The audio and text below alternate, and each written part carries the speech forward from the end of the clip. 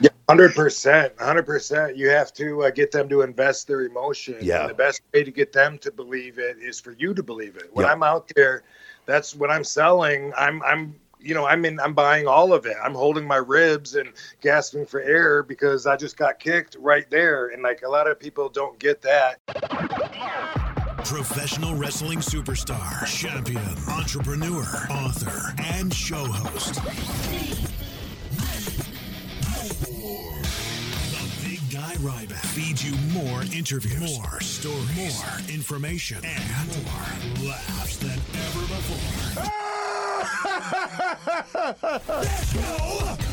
Conversation with the big guy Ryback with JD and Asian Joe starts now.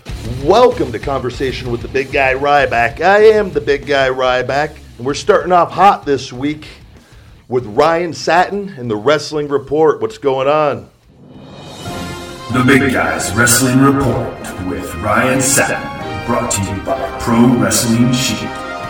What up, dog? Not much. There's actually a ton of stuff going on. I shouldn't say not much. There's actually a lot going on in wrestling. I think we just talked for like 40 minutes about stuff before, and we didn't record any of it, which is, I guess that's a good sign, but that is a good we sign. also missed 40 minutes of good stuff. Which, well, that was more off-the-air convo. that was, yeah. That was more venting to each other. That was therapy. Yeah, exactly. But I think, okay, so let's start off with the biggest story of the week, and that is a story that we broke early on Monday of last week, well, this week still, but that is the fact that Batista is in talks with WWE to wrestle at WrestleMania 35. Okay. However, it's not set in stone quite yet.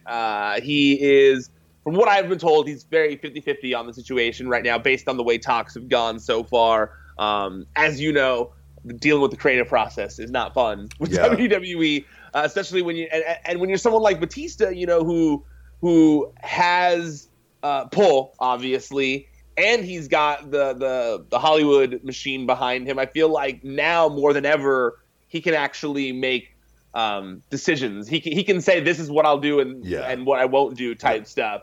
And I'm sure that gets weird for Vince McMahon, who is used to having Batista be subservient to him in the past, you know? Absolutely.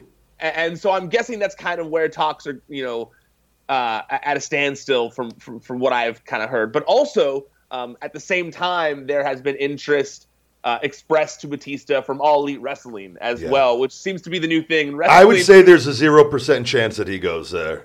Legit. Well, like based off of and then that's not nothing against for AEW, and I'll elaborate on that.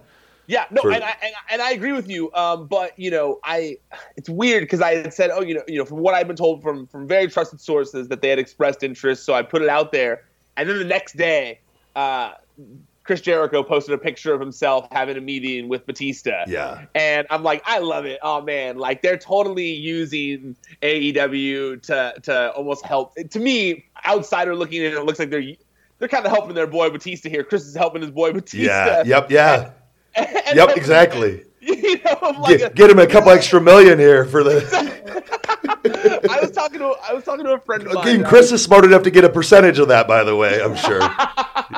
Yeah, I was talking to a friend of mine, and beyond creative, and this is just my speculation here. But you know, looking at all the evidence and just my opinion, I go, man, I guarantee you, it's not even just a creative thing. I bet you anything, it's a Vince trying to offer him Batista money and not Drax money, you know? Where it's like, hey, I'm coming back from WrestleMania. I'm not stupid. I know how much you will make at WrestleMania. Yep. I'm a huge star that you don't have on your WrestleMania card this year. And so I guarantee you money is playing a factor too. Absolutely. And with Dave, I love Dave, man. He was really, really cool when he came back and got to talk to him a bit. And the landscape had changed tremendously from when he was working there to when he came back. And before, I think it was always kind of like him and Cena were the two, you know what I mean? It was like, it was Raw and SmackDown. It was Batista and Cena. Kind of, that was that way for a bit. And he came back and the wrestling style had changed too a little bit, and things had picked up a little bit, and it was a little different ball game, and the creative part and how much control they have over everything was probably even more than it was back then. And I'm sure, for him, I see him wanting to come back and probably have closure and go out, and that's why I think he's been adamant on saying he wants the match with Triple H, and because that's the only one that kind of makes sense to give closure on that whole thing, and then he could ride off into the sunset and continue killing it with the movies, which I think he just got a lead role in something. He's in wrestling. He's going to be acting in Dune, I believe, the reboot of Dune. Doom. Yeah. Okay. Dune. Not Doom. Dune. Like the 80s movie series or whatever. Yeah.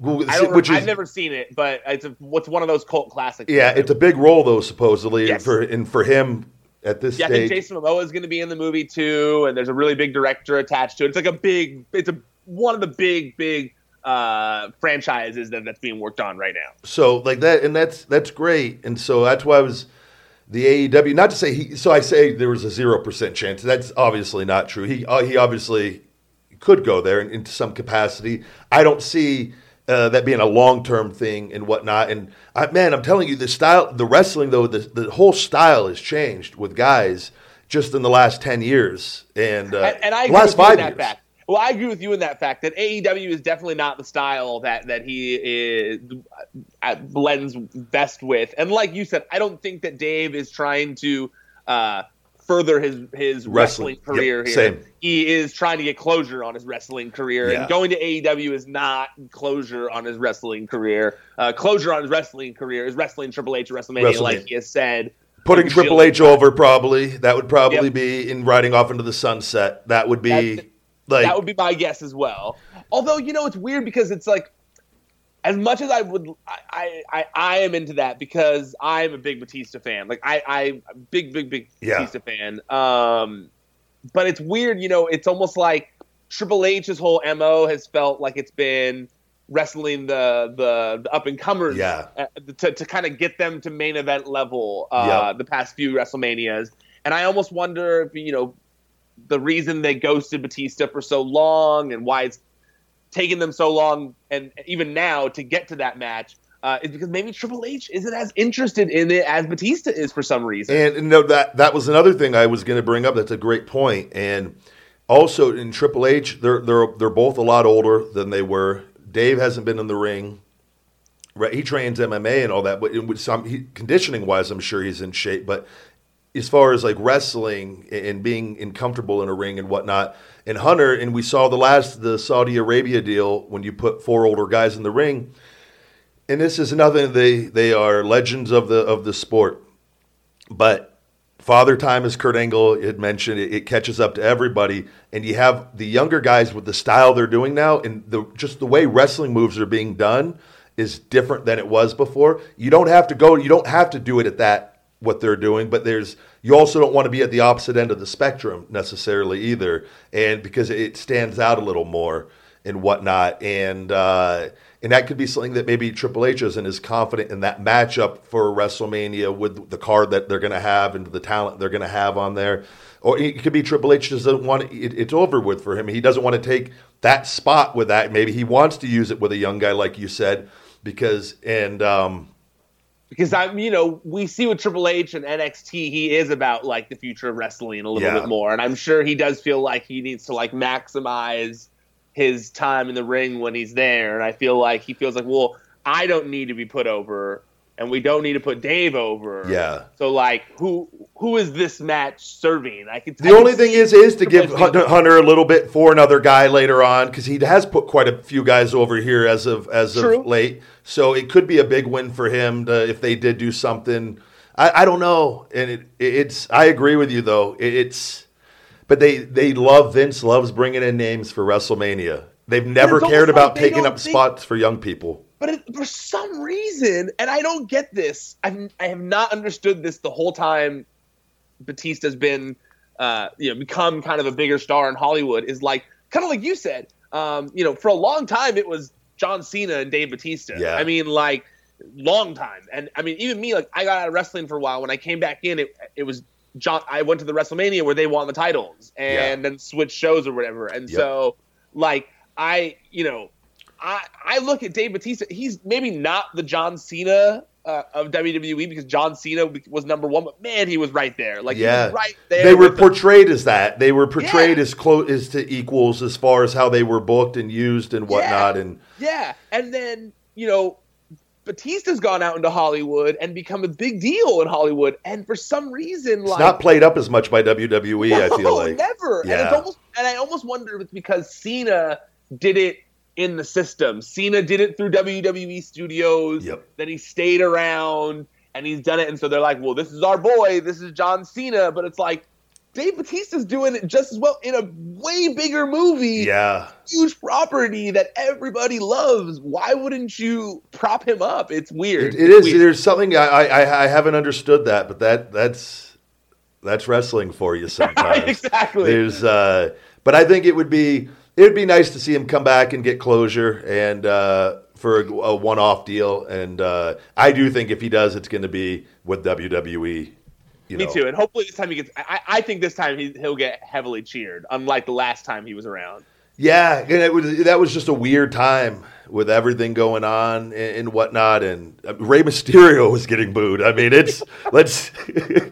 that never happened. So like that right there just tells you it was just a weird time in pro wrestling. Like Roman, who they cheered and loved, they wanted for so long, and then they just hated him more than anything in the world. And like wrestling fans just completely did it. They turned on us, and it was just a different little period right there. But I like Dave, man. He was always he was always really cool. Yeah, he's a nice guy. He's laid back, and he's humble, and he's just man. I remember he came up when before the Royal Rumble, he came back. That Royal Rumble, he came back, and it was so unorganized. By the way, we were all in a room, like Punk, everybody. Everyone's like trying. It was probably 30 minutes before the Royal Rumble, and they're still trying to put together things of like who's getting eliminated where and whatnot. And they knew who the winner was, but usually you like to have that stuff so you could plan out some stuff with guys and sometimes there is more time than others. That one, there was nothing. I remember, and if you go back and watch, I feel like it was a sporadic Royal Rumble. It was weird. And that was why it was really unorganized, very late into the day. That's crazy. Yeah, but I remember Dave, I got to do a little something with him before he eliminated me on that one. But I remember he came up out there, and he goes, "What the f***'s going on with you?" I go, "I'm in my punishment period." Which it was just weird. He laughed, but it was he's a good dude. So I hope he comes back. All right. Well, speaking of punishment, I think that's a perfect segue right there to one of the other big stories of the week, and that is this, quote unquote suspension that was given to Becky Lynch on Raw by Vince McMahon. That storyline wise lasts past WrestleMania, so therefore she's now replaced, quote unquote, at WrestleMania 35 with Charlotte. I mean, obviously, to me, this is leading towards triple threat match now. Yeah. This is how Charlotte gets into the triple threat match. What do you think about them adding Charlotte to this match, making it a three-way? So my personal feeling on it is they want Charlotte to be involved in the main event at WrestleMania because she's been very important to the women's division and everything they've done. And I think that is a way. So it might not make the most sense storyline-wise as far as, which they can make anything work and whatnot. Yeah, Becky Lynch, who seems to have a lot of momentum, and you've heard people, it needs to be about Becky Lynch right now. I just think it's a way for them. I think they always want Charlotte to be involved, and I think it's a way that she goes down in the history books as being a part of the main event, if that is the main event at WrestleMania, and that she was in it, because her and Becky will be the two that are going to probably be there for the foreseeable future and whatnot. So that, to me, it might just be them rewarding Charlotte for all the work and she's put in with everybody else and whatnot. And again, she's busted her ass and worked extremely hard, and she's the daughter of Ric Flair, and Hunter and his relationship with Ric Flair and whatnot. It's just, I mean, she has been the face of the women's division for the past few years. Yeah. And if you're going, And I agree with you. Like, I get it. Like, we all wanted Becky versus Ronda. Yeah. You know, we that's what people wanted. But at the same time, there's so many politics that go into wrestling, Yep. and the fact that they're putting her in there does not surprise me in the slightest bit. I'm sure that they trust her as a loyal soldier, and they, trust her to put on a main event that they would be. Oh, Luke, stop. They trust her to put on a good main event. Even if Becky and Ronda could put on a good main event completely on their own, I think that having Charlotte there does reassure Vince and Triple H a little bit, I would imagine. Yeah, and I think and she's delivered in the past time and time again, and it'll be a great match. I think, though, from a story line wise, it makes perfect sense for Becky and Ronda, but you never know. You never know how they could. It would be they could do Becky and Ronda the pay-per-view after, and Charlotte's there. She goes down in the history books for them.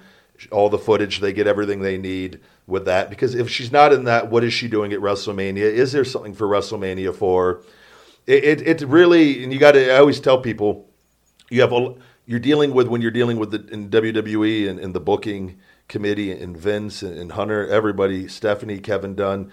You have a lot of talent there, and you people, a lot of egos, and you're trying to appease a lot of people one way or another, and there's people that make more noise than others, and they'll be more adamant trying to get something done and whatnot. And I think it's a really tough thing to try to balance that out with everybody and keep everybody happy and have everything make sense still, and it's not easy. So people are going to be frustrated, I'm sure, because they are. It's funny. They're already acting like, when this is part of our venting session of beforehand when we weren't recording, but like they're already, they're acting as though Becky Lynch has actually been removed from the match. Yeah, it's weird, which is exactly what they're trying to listen. Like that's what they're trying to get out of it. But then you go it's like, guys. Sometimes the outrage, though, I'm like, guys, you need to think sometimes in your outrage. Like, this is clearly a storyline thing. This is not something to be outraged about. This isn't. You'll drive yourself crazy trying to make sense of it with it. It's like you mentioned the Royal Rumble where Dave Bautista came back a few years ago. And I feel like people, for some reason, are feel as though the Daniel Bryan scenario they're trying to paint for Becky Lynch is real, when in actuality they are trying to get Becky Lynch over. Yeah. Like, Daniel Bryan, they were not trying to get him over back then. Like, that was the whole thing. And I get it. It's cool to make a storyline out of it or whatever, but sometimes people are acting like it's actually the same thing as the Daniel Bryan thing. Like, you were in that Royal Rumble when they booed Rey Mysterio. Like, that was crazy, Like, people were really, really mad that Daniel Bryan wasn't in that match, myself included. I was furious. I remember it. And Dan's stuff, where if Punk wouldn't have left, and who's Dan, I think that wouldn't have played out the way that it did necessarily. And you think? Yeah, I think it could have been a lot different. It really, I think so too. Because you never know, though. It's hard to say for sure, but it's Punk leaving definitely changed things, and they'll do that if it's being at the right place at the right time and whatnot, and that's paid off, and it's worked, and that was a great thing. But yeah, it's a tough call, and I understand, but the fans, I think, that are upset. They want you to be upset so that you're that much happier when she is back in, or when who's to say she doesn't take Charlotte out on her entrance at WrestleMania and beat her down and leave her bloodied. Charlotte doesn't actually get to partake in the match, and then it's a badass moment in Charlotte, and then they have that story for later on. You don't know. We don't know. We don't know. We don't know. So you just gotta, rather than get angry, you gotta let it happen before you get angry, and then exactly. That's why I was kind of confused at the anger, because I enjoyed both segments on Raw and the one on SmackDown. I was like, oh, these were fun, like. When Vince was like, "You're not the man, I'm the man," I was like, "Oh, that's classic Vince." Love it. Yeah, classic Vince. Let everything play out the way it's one of their main. It is their main storyline. They're gonna make sure that they all their attention is on it, and whenever they have something usually that they're focused on, it tends to they have the people talking one way or another. So much more so than Brock and Seth right now. Yeah, that's actually I feel that too. That's that whole thing is interesting. I don't know with Brock and just he's been there for so long now, and it's kind of been the same thing and whatnot. It's always the same build up to every Brock match. It's no different. It's just always the same. It's like copy and paste. Yeah. So I think it falls more on that than it necessarily Seth.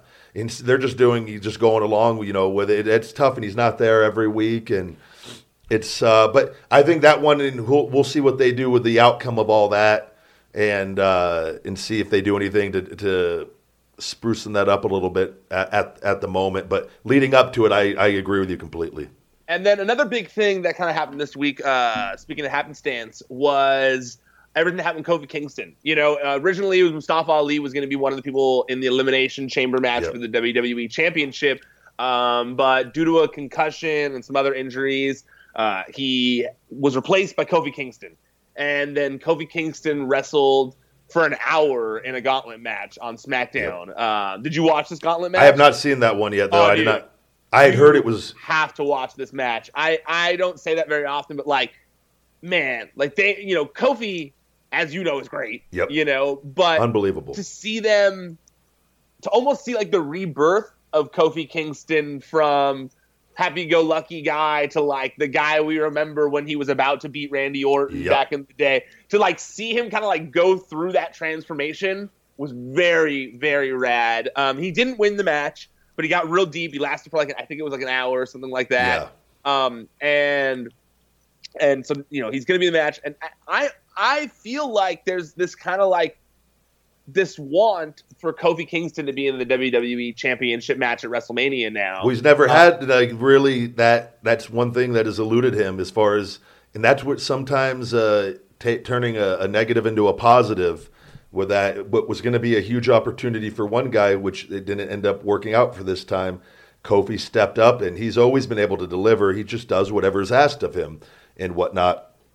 And it could be the perfect time with the perfect momentum and New Day's been together for a long time now. That's I don't want to say it's run its course, but there's only so much you could do with that and whatnot, and you could always go back to that afterwards. I think you can use that and create a new star in the main event for some fresh matchups for a while with Kofi and run with it, because the guy, he's only missed I remember, because they wrote him out with me power bombing him through tables. He had bone chips in his elbow. That's the only time I ever remember him missing any time whatsoever. Yeah, I rarely can think. I can't think of a time when he was gone. He's been there forever. He's like Miz. He's super consistent, in staying healthy and whatnot. And Miz has had plenty of title opportunities. You know, it's crazy to think of how few, how little he's been kind of put in that place. He was pointed out that everyone else in the Elimination Chamber match with him has all had title opportunities except for him. Yeah.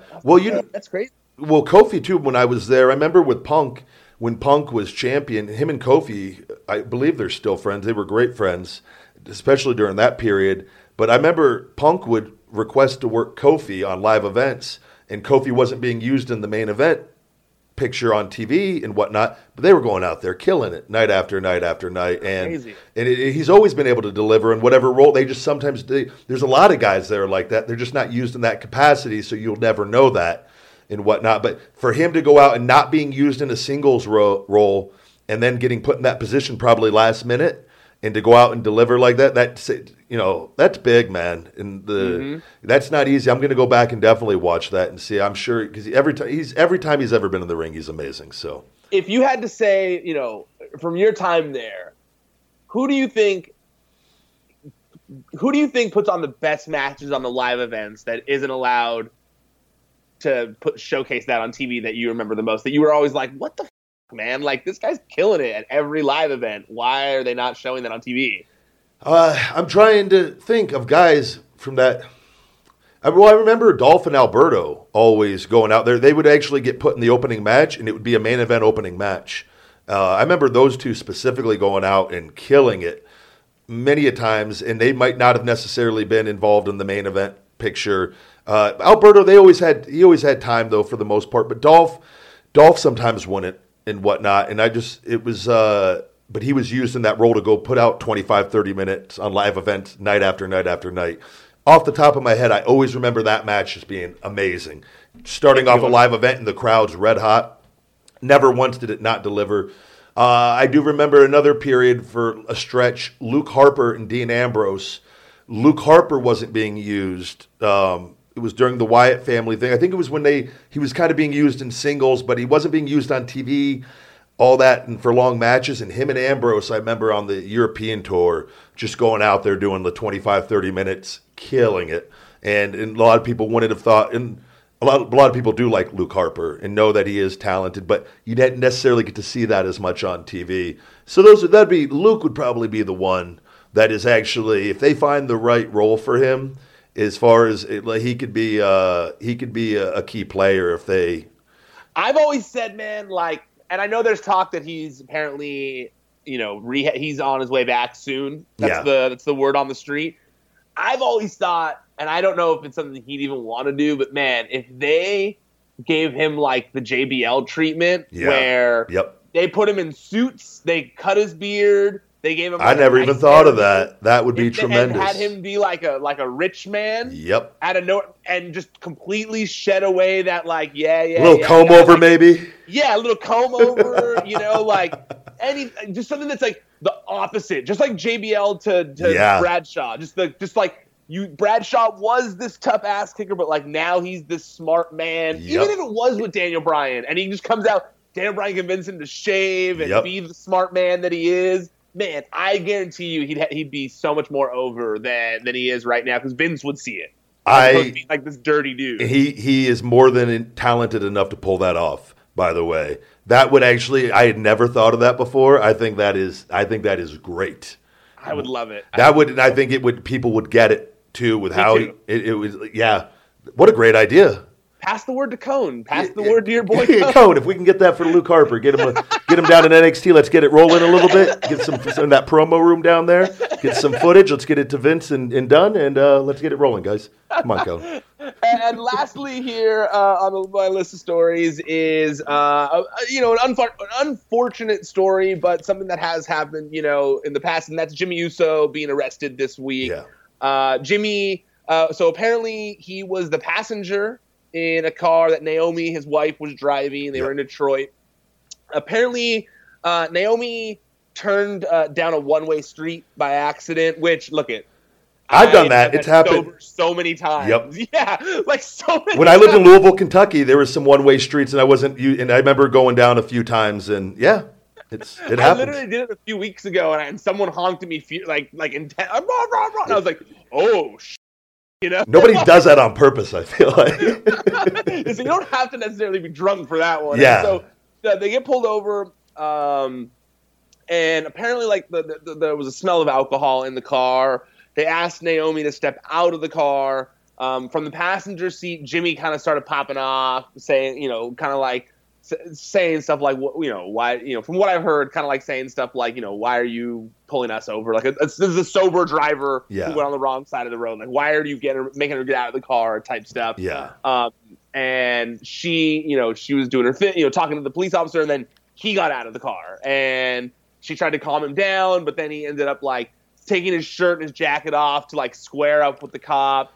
And the cop pulled out a taser. And when the cop pulled out a taser, he quickly calmed down Jimmy, but still kind of was saying stuff. So from what I heard, even though he calmed down and wasn't trying to square up, they ended up taking him into custody. So, the thing is, though, I see the talk I see a lot online is people kind of thinking that they might be punished on television for this, and it's interesting because I never usually see that happen from an arrest like this, It hasn't. It really, from the times it's happened, right? Never. Yeah. Never. When Jey Uso got arrested for a DUI when he was actually the driver, they got they won the tag team titles I think the weekend after. Yeah. And even Bo Dallas when he got Jeff arrested. Hardy too, something, right? Jeff Hardy, yep, yeah. Jeff Hardy. He won the United States title after his DUI. Jericho's had a hell of a run since. Yep. Bo Dallas, he had a push after he got arrested in the airport when he was singing like the Lion King all drunk in the airport. He then got a push on TV shortly after. He hadn't even been on TV in forever, and then they started putting him on TV again. Yeah. I almost and I don't know if this is a crazy thing, but do you think that like as long as they don't do anything like too bad, like obviously there's zero tolerance, like hitting your wife or like drugs or like. Well, in developmental, guys used to get released. It happened to guys in developmental before, and they would get fired. The DUI in Tampa, there was a string of guys that got caught and they got fired. A lot of them got. I think Mike Mondo was one of them. Okay. He got a DUI, and there were a couple others in that period. But that's developmental, essentially. I guess that's developmental, so I guess it's a little bit different, but it's weird. I almost wonder if it's almost like a, like you always hear of, like, I think it's like the Bill Watts of back in the day where it was like, if you got into a bar fight and you lost, and you weren't allowed back in the company or whatever, because it like made the company look bad, like that you're not tough.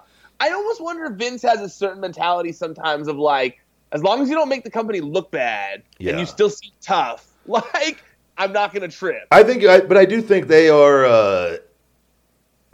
I don't want to say sympathetic to that kind of stuff. I think Vince, though, could be understanding that stuff happens and whatnot. I think this is a case, and knowing Jimmy, I have a feeling, and I don't know anything, details of how much he was drinking, if he was at all even on that. It could have just been him just very upset. Maybe he did not like the way that they were talking to Naomi. And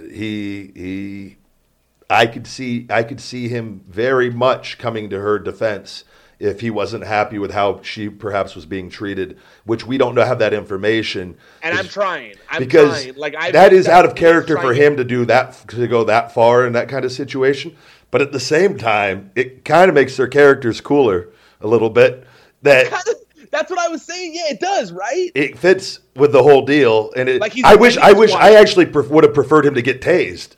If he's gonna just to make it all the way that he'll come to bat for his wife, and with the Usos. I was the same way in reading this story. Like, I was thinking to myself, like, he might have. The only reason why he stopped, in my opinion, is he thought it was a gun. So that was, Usos don't back down from no tasers. Yeah, they would have just headbutted through the taser. Yeah, Samoan. That wouldn't have worked anyways.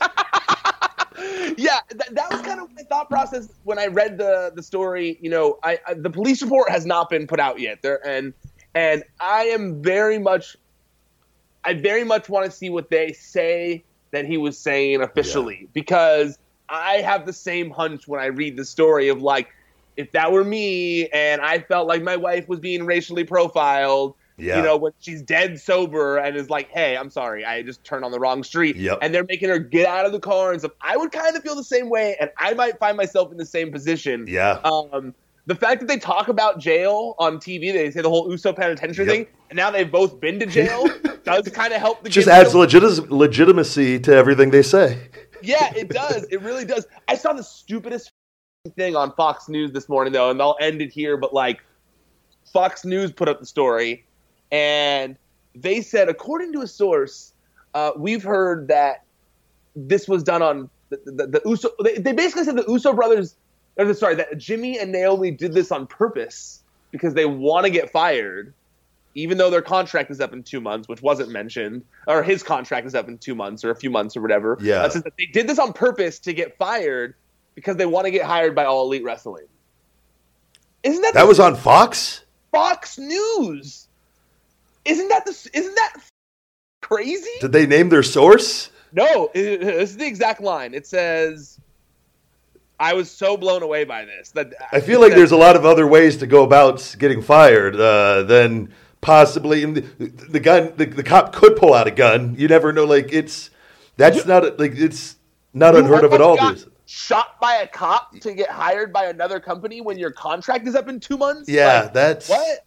That makes no sense. It's what it says. It says, a source closely connected to the WWE told Fox News on Thursday, Uso and his wife want to get fired by the WWE, so this arrest just might be the shoe that drops. And then it says, according to the source, a new wrestling entity called All Elite Wrestling has drawn much interest from a number of wrestlers currently under contract with the WWE. Wow. What? I know, right? I was just like, I couldn't believe it. Like, I was just like, wow. I wish people would name their sources too. And that makes people like me look bad when I'm like, no, I'm like, man, I try so hard to make sure I get like good sources on things, and I'm like confirming with multiple sources. You got people just say you don't even have to name a source. You could literally come up with whatever you want. Literally just come up with whatever you want. Yeah. And it's frustrating because I go like, man, like there are people that are trying, like, and like that just makes us look so bad. So bad. But I'll end it there before I. Yeah. No, hopefully everything works out with them, and I would say that's not true. But crazier things have happened, but that seems a little far fetched in my opinion. There's no way that's true. There's no way that's true. No way whatsoever. Which that will be the story for the next week. So.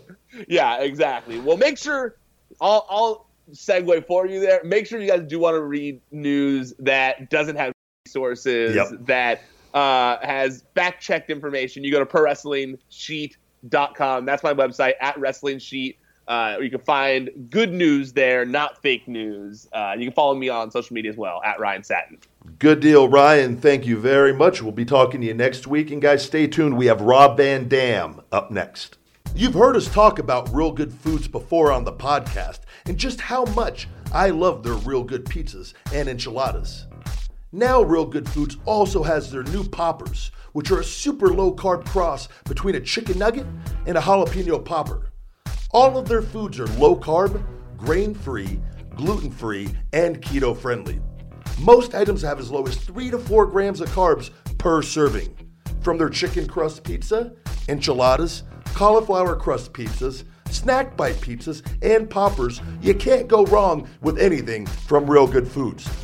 All items are available at realgoodfoods.com, on Amazon, and in retail locations all over the country, with a store locator on their website. Save 10% with discount code RYBACK off of realgoodfoods.com. Real Good Foods. Feed me more. All right, we are back. And this week, as I said in his new documentary, Headstrong, coming out on February 19th, available on iTunes, he is simply one of a kind. Rob Van Dam, RVD, what's going on? What's up, dude? Thanks for letting me help me get the word out on the movie, and good to be on your show. No, man, it's I'm happy to see it. It's when anybody after wrestling and doing the Feed Me More Nutrition thing, and I have certain guys that have helped me with that a little bit, and it's you always want to support each other in anything. I think you always have a bond with other wrestlers, and for me personally, it was you're one of the. You said it in the documentary, and I wanted to watch it, and thank you for sending that to me, because I was going to buy it before I really wanted to watch it, and in growing up for guys like me, and coming from the WWE developmental system, essentially it was my introduction into wrestling. And a lot of the guys that I wrestled, I didn't get to wrestle a lot of guys that I grew up watching. A lot of them actually they were on their way out as I was coming up. So for me to be able to get in the ring with you, it was a really cool thing. And meeting you, I knew right away, and you said it in the documentary, how you're real and honest. And that was one of the things I think right away I noticed that with you, that you weren't like a lot of other guys. You're very real and honest. You could tell you're a genuine human being. So I just want to say thank you personally, because it was an honor to be able to wrestle with you, as limited as it was and whatnot. But you're truly one of the greats. Cool, man. I really appreciate that. These are some of my qualities that I enjoy hearing people say that they pick up from me. Honesty, genuineness. I hope that goes down as my legacy, as they say, because it's important to me. I figure we are living tomorrow's history, so let's make sure that they get it right. Absolutely. And by the way, just we wrestled each other a couple times, probably more than a couple times, but when a couple things that stick out in my mind, I just want to tell you. The first time I think that I was in the ring with you, I went to do a cross body off the second rope or something, and for whatever reason it fell so short. But you caught me like you just caught me like at your feet. You were strong enough. You were strong enough to pick me up from there all the way up to your shoulder, whatever how it was supposed to be. And I was like, damn, yeah, this guy's legit. And then another time, you know, I did the jumping spinning back kick that I do out of the corner. Yep. This, you know, I've told this story a couple times in the last couple of weeks about when I learned that kick. You know, I got trained so stiff by the Sheik and Sabu, yep. And then I learned to soften up a little bit just because none of the local guys wanted to work with us because, you know, we were basically shooting on each other. Yeah. And then when I went to Japan, then I had to stiffen it up again, or else they wouldn't even react to what I was doing. Yep. And so, but having said that, you know. I did when I learned to do that kick. I was training with Sabu. This was before my first match, and I said to Sabu, I said, you know, I want to do this. I want to jump out of the corner and do like this jumping, spinning back kick, and I think that would be cool because I was into martial arts. I was kickboxing before I met Sheik and Sabu was like, okay, just try and do it. And I said, yeah, but I mean, I want to know, like, is there a way like that I could do that, you know, without breaking your jaw? I said, I know how to kick your face and break your jaw, but I mean, is there like an industry secret? And Sabu said, well, just try not to break my jaw. And then, you know, if you do, then when it heals up, we'll try again. And then just try and, you know, pull back a little more. And I'm like, I'm not comfortable with that. I said, isn't there like a way, like, do I aim somewhere else or something? He goes, just try and do it. He goes, you're good. He goes, you'll be able to pull it. So I jumped off the ropes. I kicked him in the face. I broke his jaw. He's eating out of a straw. And then soon as his jaw healed up, I'll be damned if he didn't say, okay, let's try that again. This time try and pull back a little more. And yep. That's the way I got trained. And it really doesn't take, you know, like an inch to be from just smacking somebody so perfect that you just kind of smack their cheek. And like a little inch over, it could cause a lot of damage. That's the kick. I kicked Abyss, and I kicked his teeth out. And I've got a lot of incidences where, you know, people have gotten hurt in my match that weren't me. And I'm not, you know, and I'm definitely not proud of any of that. But it's a fact, and I really, really felt bad about kicking Abyss because he's such a sweet guy. Yeah. And anyway.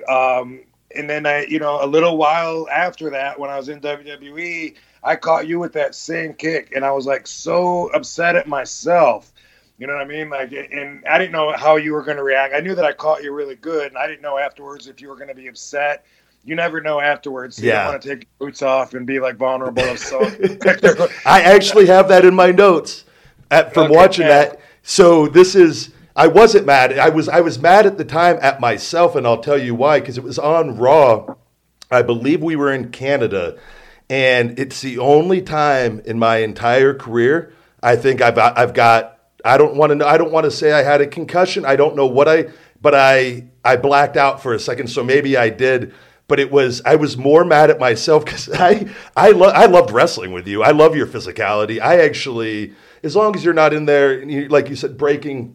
You never want to break anything on a guy and whatnot, but believability is a very big thing in this business. But I remember that it was in Raw in Montreal, and it was a quick match. We didn't have a lot of time, and I remember it caught me, and I blacked out, and I don't remember doing this. I watched it back. I go over to the ropes and I scream, which got picked up on TV because Kevin Dunn. I wasn't mad at you. I was mad at myself that I actually, for the first time, I felt like I got rocked. And to me, it was like an ego blow. I was like, I'm human. Yeah. And, but it was those things happen and guys catch each other, and you couldn't have been any easier to work with. And that's good. That's good to know because I was mad at myself, you know, and it's usually just being getting a little too comfortable, taking the move for granted. Like, okay, I'm going to jump up, I'm going to go this far back and reach out, and then when it happens, I'm like, dude, get your eyes on your target. I feel like it's laziness. I beat myself up. I go back to my martial arts training days, and like punish myself when I do that. But no, man, there's such little room for error when in wrestling and that stuff, and two, especially how you're trained and when that's instilled in you a certain way. Like I was trained by Bill DeMott and it was, for me, it was like, you can't be who you are and look the way that you do unless you lay your stuff in. He goes, it will be the biggest knock on you if you throw fluff, but and he was always taught hit hard in safe places. But a lot of that too, it's not necessarily all on you. I was mad at myself that I missed with my hand, essentially, too. It's just as much my fault as yours, because on a move like that, it's extremely difficult with the way you're coming off, like it has to look good. And it's just one of those things, and I think it falls on both parties no matter what, but things happen and everything was completely fine. They made me, WWE Mark Carrano, they wouldn't let me drive. I had to drive with this funny story with R-Truth and Mike Chioda, and in which before they had to do a little run while in Canada to stock up on some supplies. And I just remember I liked having my regimen and just being, having everything. I traveled alone and I'd listen to my audiobooks. And I remember the ride took an extra like 3 hours. And I just go, never again am I riding with anybody. And then I didn't have a concussion or anything. I was fine. I passed the thing the next day. And so it was good. But I remember, I think it was Oakland. I remember the first time I think we worked was in Oakland at a live event. And I remember the crowd was awesome. And I just remember thinking it was just nice because you meet some people that you grew up watching. It's not always necessarily ideal and whatnot, but you couldn't have been any greater. And like Jericho's another one I always say, he always treated me great, and you've done the same. So thank you. Cool, right on. Glad to know. A couple of things that come to mind. One of them, just because I've been wrestling so long, and because of my record, my accomplishments or whatever, when something happens during the match, the other guy almost always gets blamed. Now, it seems like always it's got to be their fault because I'm RVD. Yeah. But then people who work with me know that I've been snug, more than not. But the other thing I want to say is on your symptoms.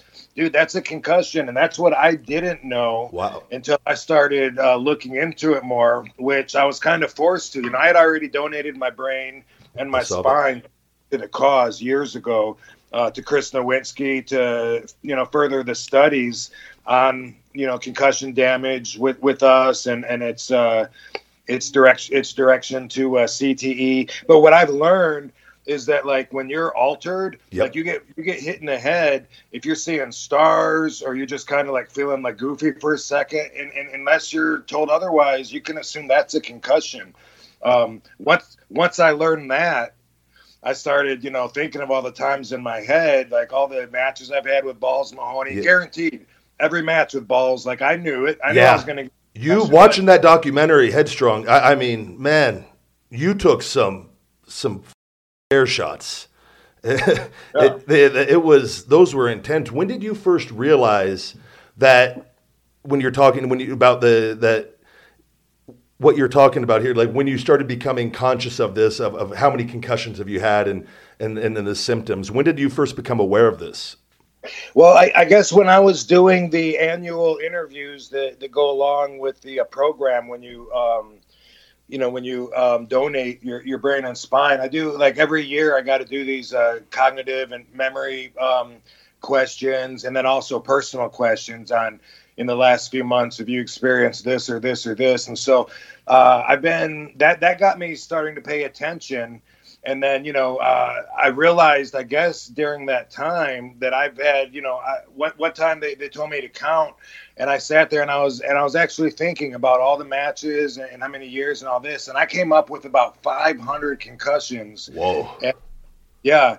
But I got to tell you, I don't think that I knew how serious it was. Just like a lot of us, we didn't know anything about this CTE, and we really didn't realize that much until I think it was the Chris Benoit tragedy that brought it out into mainstream. And then it became really controversial, which it still is. A lot of people are surprised that I would be as personal and talk about it on my documentary, but I'm always candid and honest to a flaw, and I hope to always be that way. But there was so many times, and with Benoit, the Chris Nowinski and the Medical Institute, when they looked at Chris Benoit's brain, they realized that because of all the tau proteins on it that have from the damage, that it was very similar to a brain of a very old man. I saw that. In like his 70s with Alzheimer's, and so WWE denied it. Right away. At least it seems like it. They were saying no, it couldn't. And Vince had some damn good points. One of Vince's points was, hey, if his brain was that bad, how could he function? How could he make flights and rent cars? Yeah. And so he had some really good points. But the fact is that we needed to study it more, and we still do. Yep. But it's controversial. Where if you mention, I used to never tell anybody. So I couldn't blame anybody. Nobody ever knew when I got my belt. I wouldn't tell anybody that. I was the same when it happened with us. I was back there denying. I'm fine. I don't. It's just like a natural thing. I think you don't, and that's just the way the business kind of always has been. And I think wrestlers always took pride in that. Are you glad with WWE? Because I think it was in 2010, if I'm not mistaken, that they took away the chair shots to the head. Is that something? In being on both sides of the fence with that you're glad to see instituted for future wrestlers? That's a funny question. I really hadn't thought about that until right now. And I guess I am glad. And hopefully it'll save some lives. I mean, now that we know the damage that we're doing, how can we go out there and do it and allow it to be done to ourselves? Yeah, no, and watching that, it was, I cringe every time because it's professional wrestling. What it is, it can be really violent at times and whatnot, but our brains are extremely delicate and sensitive, and that's one of the things I think too with wrestling we see, and I think it's starting to happen here more rapidly, is the evolution of pro wrestling and learning from the mistakes of the past and bettering it for everybody involved. And I definitely think that's one of the ways, because you could still go out there and do a lot of things, and that's one thing where we're getting information on, and we're still gathering information. But, I don't think anybody wants to watch their heroes as they get older and see the some of the things that we could see that could happen with that. It's really scary, and there really is no avoiding it if you continue that route. If you want to see something really scary, Chris Nowinski put out a documentary called Head Games years ago. Yeah. I've rewatched that, since I've done my movie, and like during my movie, I hear myself say some things, about like, well, okay, let's say, what if my brain was messed up? Worst case scenario, I'll educate people. They can learn from my mistakes. But no, worst case scenario, I wouldn't be able to tell you my name or what day it is.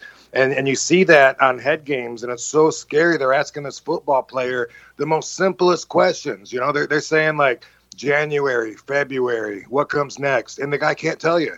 He can't tell you. And he seems normal when he's not being asked these questions. And so, I mean, watching that will really make you realize how serious of a risk it is when you're playing with your brain. Absolutely. And have you found, Rob, with you, like as getting older, that your priorities are changing, and with wrestling and the concussions? How has that changed your priorities as you've gone along here? Well, like you were saying with the studies and not doing chair shots in WWE, that it's all about learning from our mistakes and bettering ourselves. That's my goal as an individual as well. I'm always trying to be a better person. I'm very hard on myself whenever I have a flaw in my own values, and that's to better myself. Part of always growing in that way is that when you look back, you always look back at a lesser self. You know what I mean? Because you're always growing. So that's why, I don't have a hard time admitting any of my mistakes. Or if someone says, oh, you were a dick because you said this. Yeah, you're right. I was a dick. I can see that. Yep. But the biggest thing that's changed for me isn't so much about the dangers, but it's just, for me, what it's changed and made life so much better is that I don't see life as competition anymore, and that changed all Same my here. priorities. Rob, same exact thing happened with me this last 2.5 years. Yeah. I went for being ultra competitive and I've talked about it relentlessly on here. I've had 11 stem cell procedures to fix my back and my shoulder, and I was told I was done and needed a 5-disc fusion. And I was always ultra competitive, but I was never happy. And it was like always the feed me more had almost taken over. It was like more. And then I learned it's not about that. It's competing with yourself and trying to find that hunger and competing with you. But it changed my priorities completely.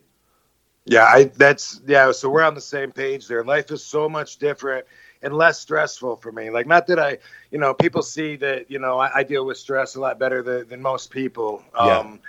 Yeah, and I'm known for that. But the fact is, I mean, I some of that is by default, some of it's by effort, and learning how to deal and move around these obstacles life throws at you. But that is something for sure. And I think that you have to be competitive to be in the business, especially if you want to be at the top. I've always said the guys that are the very, very best are crazy. Like, they totally believe in themselves. Yeah. They do the guys that do the best promos about how they believe that they're the best in the world. And they get heat with me when they're doing their promos. So I'm like, man, this guy really believes in himself. It's a crazy obsession that you got to step into it, and they believe on a whole other level. I feel like it is. I know exactly what you're talking about. Yeah, and now stepping out from that, whereas like for 30 years, I've been like, oh, screw that guy. I hate him. Screw that guy. Now I'm like, oh, cool. Oh, that guy's still alive. Good for him. And it's so much different now. Absolutely. Are you big into meditation, Rob, also? I believe in it a lot. I wouldn't say that I do it nearly as much as I wish I did. Okay. Yeah, I was just curious on that with you. On what for Headstrong, and you say about in helping people and learning and whatnot. Was that the motivation for doing Headstrong? Whose idea was it? What year was it that you decided, all right, this is something I want to do? So what happened was, sometimes I do stand-up comedy, and and usually I'll do like a tour if it's not something local, because it's something I do as an artist. It's fun, but it's not something I'm looking to get into. I'm not looking to do anything except for just be RVD. And that's what a lot of people can't relate to that. Like, how's that working out for you? What do you mean? It's working out fine, dude. All that matters in life is being happy at the end of the day. I want to, that's most people, have that drive that I'm a little jealous of, but I don't really have it. I have things I want to do, but mostly I want to do nothing. And that's where I'm happy, is being able to relax. You know how it is in the WWE schedule where you're just dreaming of like, what would it be like to have a weekend off and actually go to something that I'm invited to. So now it's like I have control of my schedule, and people, are always trying to, dude, we need to get you your own reality show. We need to do that, dude. Back off. Was that hard for you adjusting off of the WWE schedule? Because for me, it took a long time, and it's still something I deal with, being gone, because I was so used to just going. Did that take you a bit of time to acclimate away from that mindset? Yeah, I still have anxieties about traveling. And stuff. Same here. Yeah, absolutely. And I can never go back to full time. I'm glad I did it, when I could, but full time like that, being on the road like 300 days a year, like, no, it consumes your life. Yeah, I tell people that living in rental cars, hotels, airports, every arena becomes the same. It turns you into like a walking zombie, and you're in this bubble. And I would always I've talked about it before on here, where I would meet fans and they'd be at the airport and coming back into Vegas, and they go, oh, where were you at? And I couldn't even tell them the 4 or 5 cities. I blocked it out, and it's crazy how that's what you have to do though to do that. I feel like, and succeed, and people think you're traveling the world, and it's really, really tedious, and it's not like going on vacation. You're a professional traveler, and it's a whole other world. So it's nonstop. It's monotonous, and what the fans used to always say, this is the number one comment fans would say to me, like when you're trying to get your baggage claim or something, and the fans are trying to get your picture at 6 a.m. or whatever, they would always say, Rob, you look tired. Yeah. There's nothing worse than that. I would get that when you actually feel good, and then somebody says, man, you look tired, and you're like, I feel great, thanks. Yeah, thanks a lot, bro. So as far as the traveling goes, that wasn't something I enjoyed about doing the comedy tours, but we would book several of them in a row. My manager, Tom Garland, He's also in the movie, and he's a veteran comedian. He set this 7-day tour up, and it was his idea. Hey, let's bring a camera and just film it, and we'll do like a road trip documentary on you doing 7 days on the road, traveling, doing stand-up comedy. Sounded like a great idea. When I showed up for the tour, it was like 3 days after I had a wrestling match where I whacked my head. It wasn't anything. It wasn't like a really significant, brutal impact to my head. It was actually very, very light. It seemed like nothing. Was that on an arm drag, Rob? Yeah, it was on it was a weird arm drag. Yeah, weird. Yeah, it was a weird arm drag, and I knew beforehand that it sounded like something weird that I hadn't done, but. I hit my head, and that always happens. I mean, I can't tell you how many times that's happened where I hit the back of my head and I just need a second to shake it off. Yeah. And those are little concussions. But this time I showed up for the comedy tour, and I was like, dude, I'm still shaking it off. And at first I thought, I'm not going to tell anybody. I'll be fine tomorrow. The next day I'm still not fine, and I started like doing private interviews to the camera. I'd be taking pictures with the fans, talking to them, and then I would turn to the camera and say, oh, my God, this guy has no idea I see two of him right now. And I figured, maybe I'll use it, maybe I won't. We'll see how it turns out. But the concussion ended up being something so big that we had to follow it, and the whole movie became about something different than we originally intended. And so it encompasses, basically like a huge part of RVD's life. Now, doing that, were you nervous, Rob, doing the comedy? Is it something you've enjoyed doing? Getting the concussion and going into it, I can't imagine that helping at all. But were you nervous going into that at all? I think, like the first night of the tour, I'm always like a little nervous, just like if you have a really important match, right before the match. I'm like, I want to make sure that I get in everything that I really want to get in that's important to me. I don't want to forget anything and not get it in. Same thing with stand-up, but I've been doing it for a long time, and I'm super comfortable on stage. This time, with the concussion, I was concerned, but then at the same time, I felt like, well, I'll get through this. Like when I'm on stage, it's like everyone that's there, they're there to see me. They love me. They're hanging on to my words. So it's not the other way around. Like a lot of people think like you got to meet their expectations, and if you don't make them laugh, and then you'll die up there. And it's not like that for me at all. I've never bombed, and I don't even get heckled, and I enjoy it. I have a really dry sense of humor, and I just enjoy sharing that. So that's pretty much how it is for me. The first night of this tour, I remember. I was writing new material the night before, just, a whole bunch of whatever. I'm just writing out jokes, I was like, yeah, I had a voice activated car. My wife nagged and I went everywhere she said. I'll work on that later. Just write down all this stuff. Yep. And then when I tried to prepare for a 45-minute set. Oh, wow. A lot of times they don't want to give me the light, shine me the light and tell me it's time for me to get off because they think they're going to insult me. I have that happen a lot, but I actually did just want to do 45. But anyway, they left me out there so long, I ended up doing like an hour and 20 minutes my first night. That's not easy. Right. So after that, though, then my confidence was there. I was like, okay, if I got an hour and 20 minutes worth of material, then I can just go out there for 45 minutes and say whatever comes to mind. That's incredible. With a lot of comics, too, they start off doing like 5-minute sets, don't they? Maybe 10.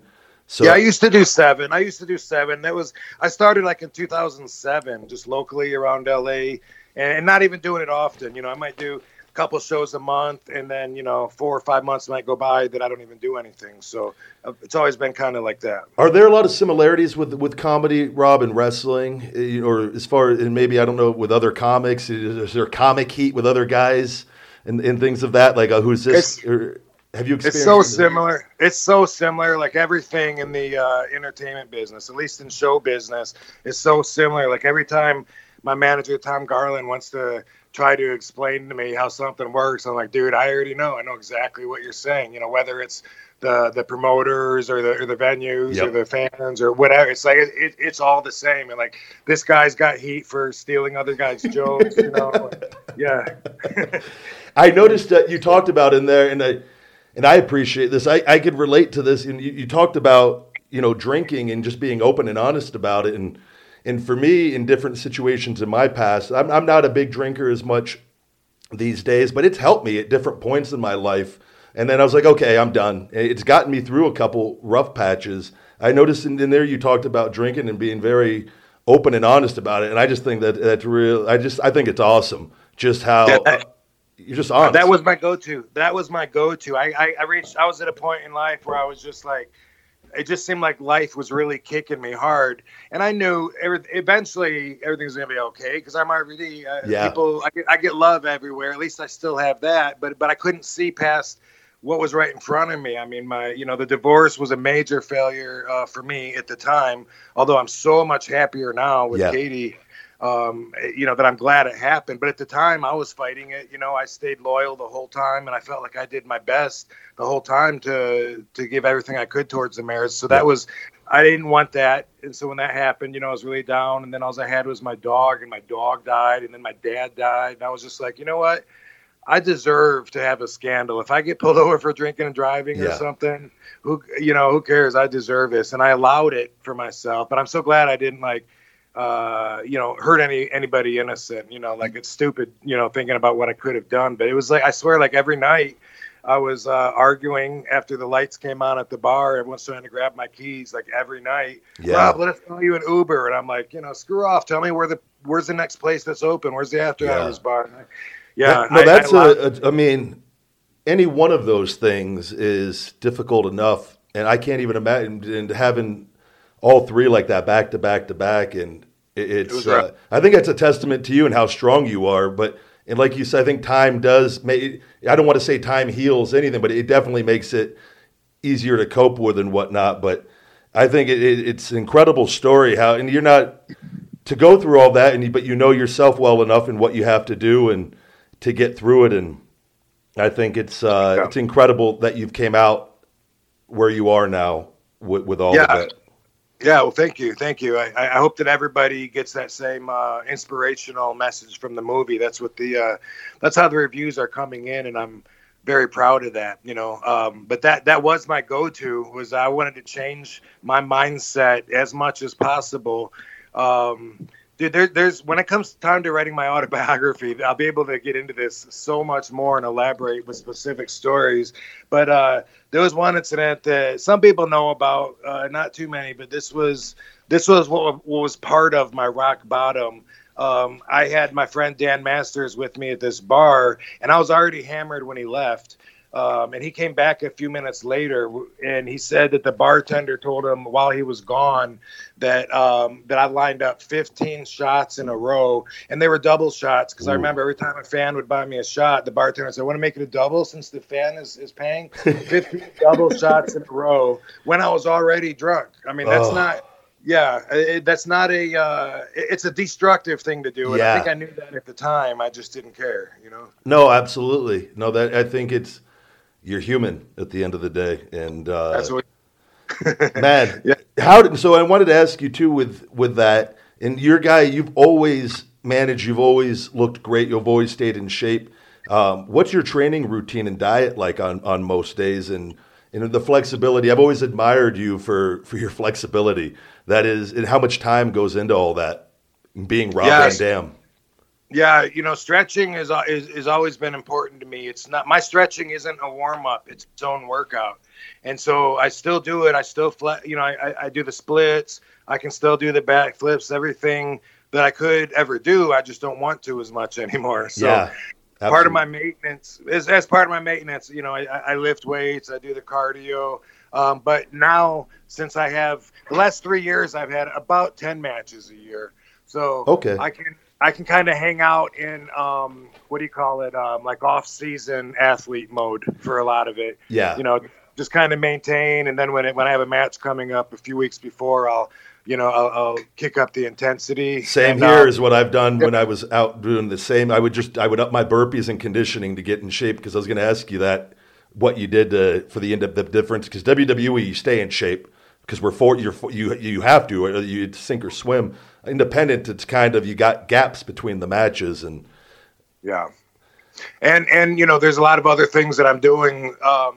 So again, the priorities are so much different there, because wrestling is like one of the things that I do now, and I keep very busy doing other business and doing stuff that's not business. And so, it's like I always have that bit of a drive still in me, where I know if I haven't been in the gym in a couple of days, and of course I'm kicking my ass, saying, God, I got to get in there, I got to work out, or else I won't feel like I'm at my best. But at the same time, if I have to skip a few days because I'm doing promotions or writing something or getting a deal made, for future business, then I have to tell myself, like, hey, it's okay at this stage in life. Absolutely. Another thing, Rob, I saw in the documentary was you talked about, and I can relate to this a little bit, was you talked about at not caring at some point, but having the rug pulled out from under you in different situations. Was that more of a wrestling reference right there at different times in your career with that?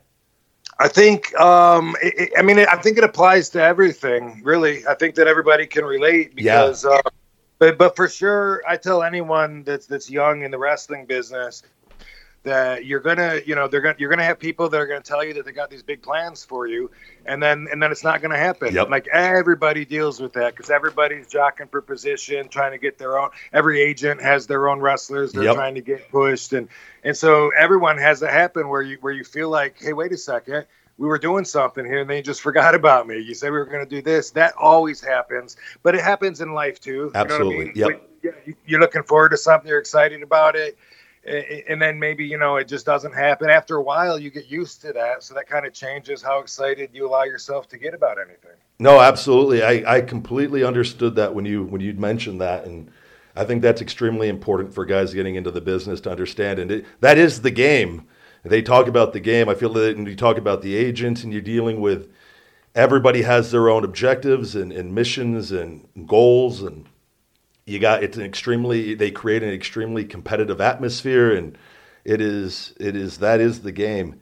But I was going to say we had two things I saw from watching Headstrong, and I wanted to bring up because I always get asked it, and I know you've been asked it before. But we have two things that I think we have in common for sure, and it's one, the airbrush singlets, and two, Cracker Barrel, because I am a huge fan of Cracker Barrel myself. Yes. And, Al Snow, actually, way back when, there's a video of Al talking about my love of Cracker Barrel when it was my first time eating there in WWE. So I probably need to get Cracker Barrel to put an ad in their menus for my documentary. That would be tremendous. I do want to say, that's another thing with people with you. For me, respect is a big thing in wrestling. I sometimes think that it's gone at times with certain people and whatnot. But for me, I remember Vince. I was coming off my ankle injury, and I was doing matches still as Skip Sheffield, and I wanted to be Ryback. And I've been doing live events for about 6 months, and at TV's not doing anything as they were trying to figure out how to re-debut me. And they came to me, and Vince said they wanted me in a black singlet, and they had the seamstress WWE make me a black singlet. I had to put it on, and I had to walk into Vince's office with Vince and Hunter, and they're just looking at me up and down, and Vince, I love it. But I hated it. I felt, because I was so used to wearing trunks, I felt really awkward in the singlet, and I looked like a little Big Show, which was, there was no way for me. I just knew from being a wrestling fan, I was like, I have to find a way to not, because he was very active on the roster. It was literally identical to the Big Show singlet, or very close to it. And it came to me, I was like, well, I don't want to just I didn't like the way, when people would stitch things on them. I was like, I just remember I always loved your attire. And I don't know the exact details, but I came across, I think Joe Holland, it was your airbrush guy, and somehow got in contact with him because I wanted to ask, because I had an idea of doing this machinery airbrush, like Terminator type stuff. And I just remember Joe put me in contact with you, and I believe I texted you and just asked if it was all right with you. And I just remember you couldn't have been any cooler, because a lot of guys, I feel like you could have very easily said, no, look, I'd rather you not do it. I just thank you, because to me that was a big reason why Ryback, it all plays a part, the music, the entrance, everything in the ring, the attire. And I think that really helped me stand out at that time, much more so than a black singlet would have been. So thank you for always being extremely cool. You truly are awesome. Yeah, thank you. That's I remember that as well too. So yeah, we'll both stand out in that way. I was gone from WWE at the time and didn't see me returning. And so, I was like, yeah, you want to do it? Yeah, cool. Like, people ask me about moves too sometimes, like I'll be on a show and they'll say like, hey, is it cool if I do a frog splash, in the second match? And I'm like, and usually, even if I know like that's wrong, usually I'll be like, are you gonna do it better than me? Whatever, dude. Because you can't patent a move. No. So how do you feel about Shane McMahon stealing your Van Terminator? It's like, well, that I mean, what are you gonna do? Yeah, it is tough. There's only so many things you can do in wrestling too, because there are so many guys doing it. But I do think there is a respect thing that you don't do certain things before, and that's one thing I've noticed with guys a little bit. I talk about, like, I feel like the moves, it's kind of changed a little bit because it's become very move oriented now. A lot, yeah. It's just a different ball game now than even when I came up. So I personally, I take some of the heat for that on myself.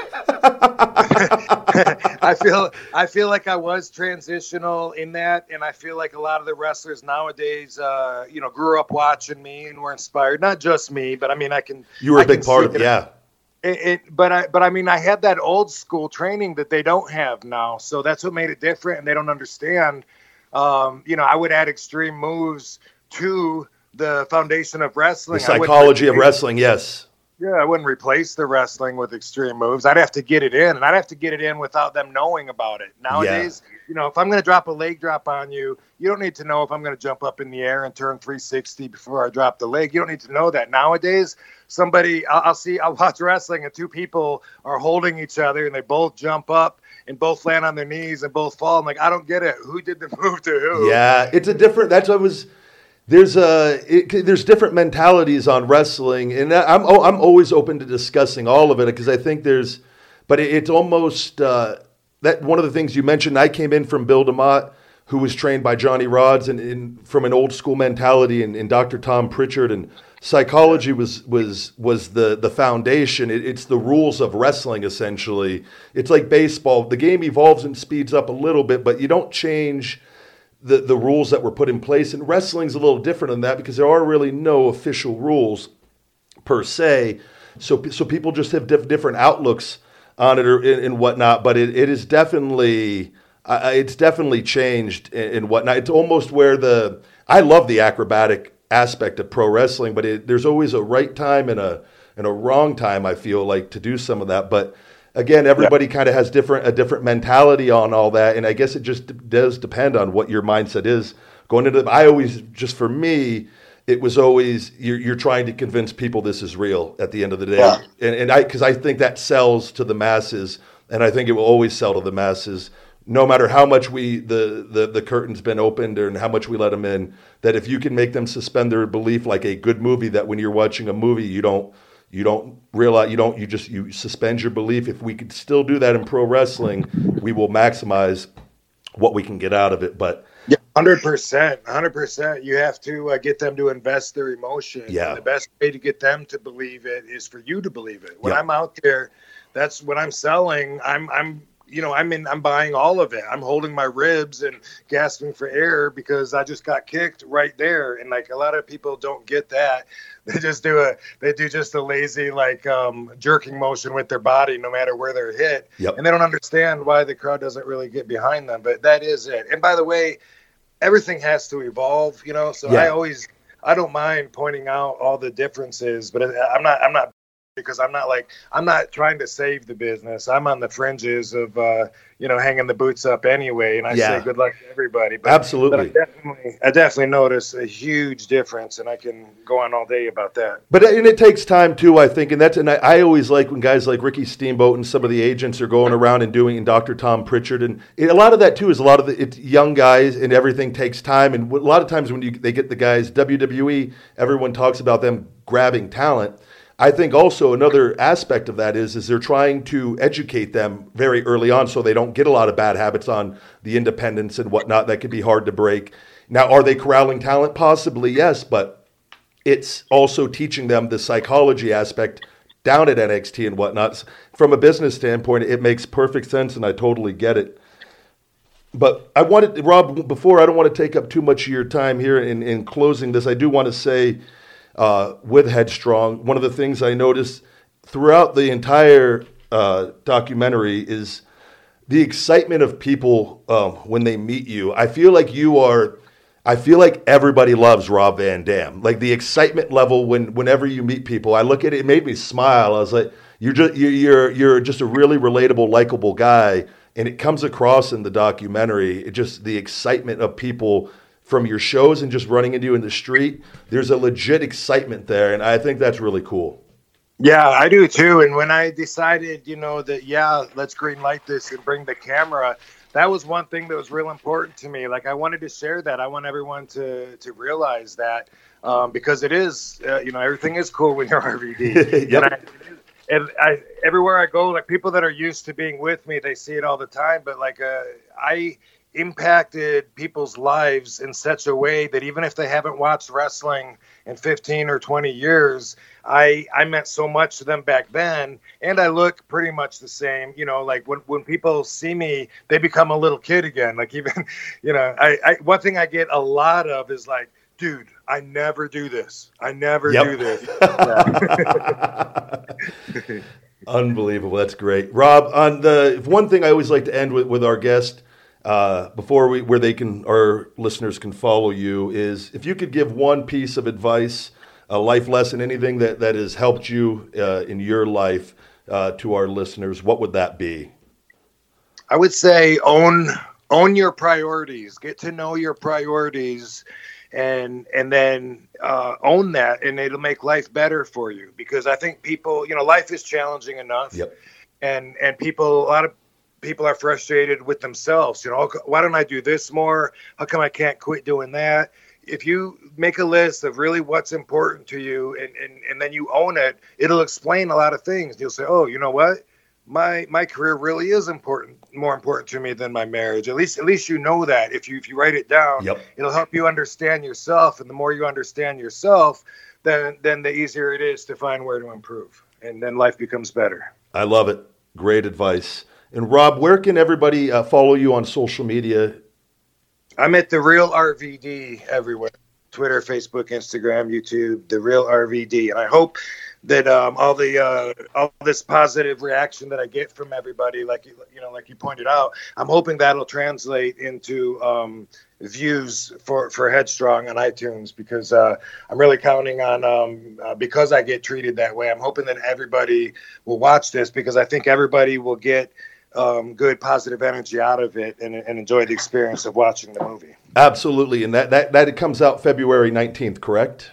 Yeah, on February 19th, it'll be on Google Play, Amazon, Vudu, and iTunes. And right now you can go to iTunes and pre-order it. Good deal. I personally, from watching it, I highly recommend it for everyone. You will come out of it having even a greater respect for Rob Van Dam and his honesty and openness, and it's a great documentary. So, Rob, I thank you for your time and for coming on Conversation with the Big Guy Ryback, and I look forward to seeing you soon. Awesome. Yeah, I'll catch you in Vegas sometime soon. Good deal, and we'll be right back, guys, after these messages. It's the Big Guy Ryback with Feed Me More Nutrition, and I just wanted to say thank you guys for another great year. We started the brand with 3 supplements, and we're now getting ready to release our 7th supplement, our 10-count creatine. We just released our GTS Go to Sleep high-powered sleep aid, so if you have a difficult time falling asleep or staying asleep, check out our all-natural GTS sleep aid available on feedmemore.com and Amazon. Speaking of feedmemore.com, we have all new domestic shipping rates. No shipping over $9.99 domestically anymore, with rates as low as $4.99. We want to be more competitive, and as a thank you guys for being loyal customers, offer you the best shipping rates we possibly can. So if you guys haven't checked out Feed Me More Nutrition, now's your chance. We are a premium all-natural supplement company that gives you safe, natural formulas that get results. Feedmemore.com and Amazon. Get hungry.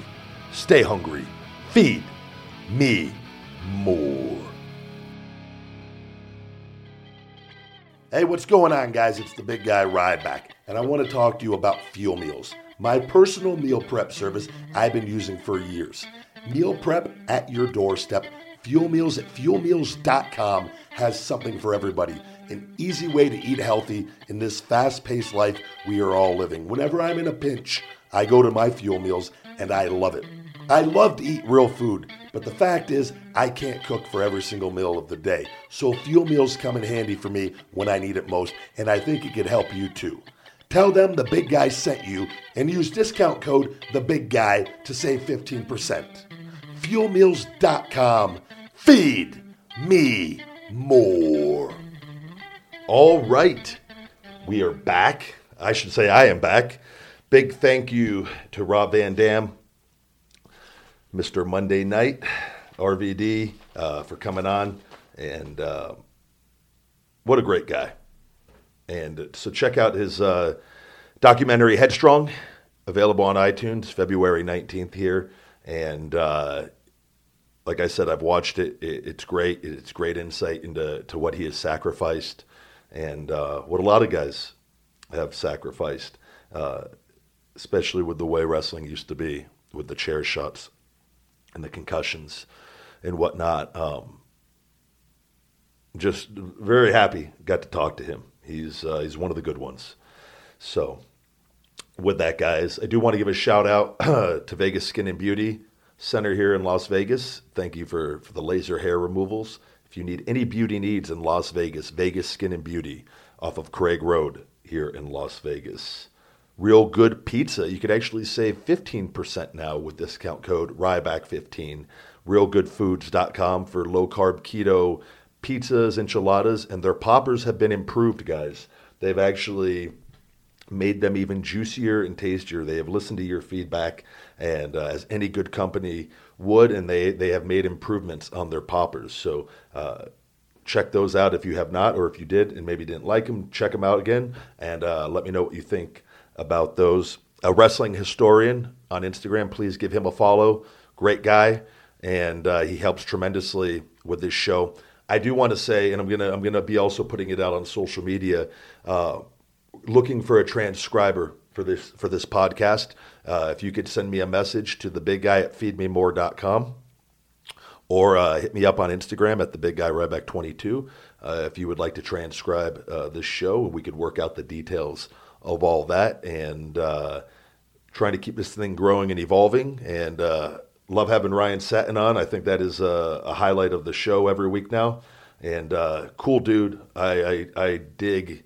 We get along really well. So that's been a great addition to the podcast. So big thank you to Ryan Satin for making time each and every week to coming on here and bull with the big guy about a little pro wrestling. With that, we will have our regular show next week with JD and Asian Joe, and also have Ryan Satin back on next week. But you've just listened to another episode of Conversation with the Big Guy Ryback. Thank you. Feed me more.